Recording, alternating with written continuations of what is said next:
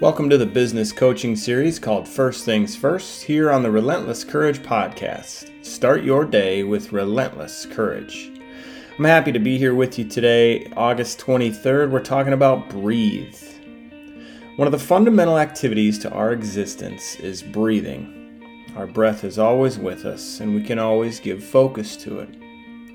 How we breathe can tell us a lot about how we are feeling and the stress that is building up in us. I've begun taking inventory of how I breathe. It tells me a lot about my current state of rest and my current state of endurance training. If my breath is shallow, I know my stress levels are higher than I'd like them to be, or I haven't been getting adequate sleep, or I'm not pushing myself enough in my exercise beyond the point of comfort. The breath can tell us a lot if we just take the time and energy to listen to it.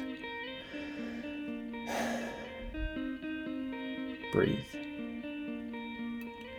I help business executives turn healthy habits into daily rhythms using organization, insight, and accountability. Visit Executive Fitness at relentlesscourage.co and contact me from there if you are interested in learning more.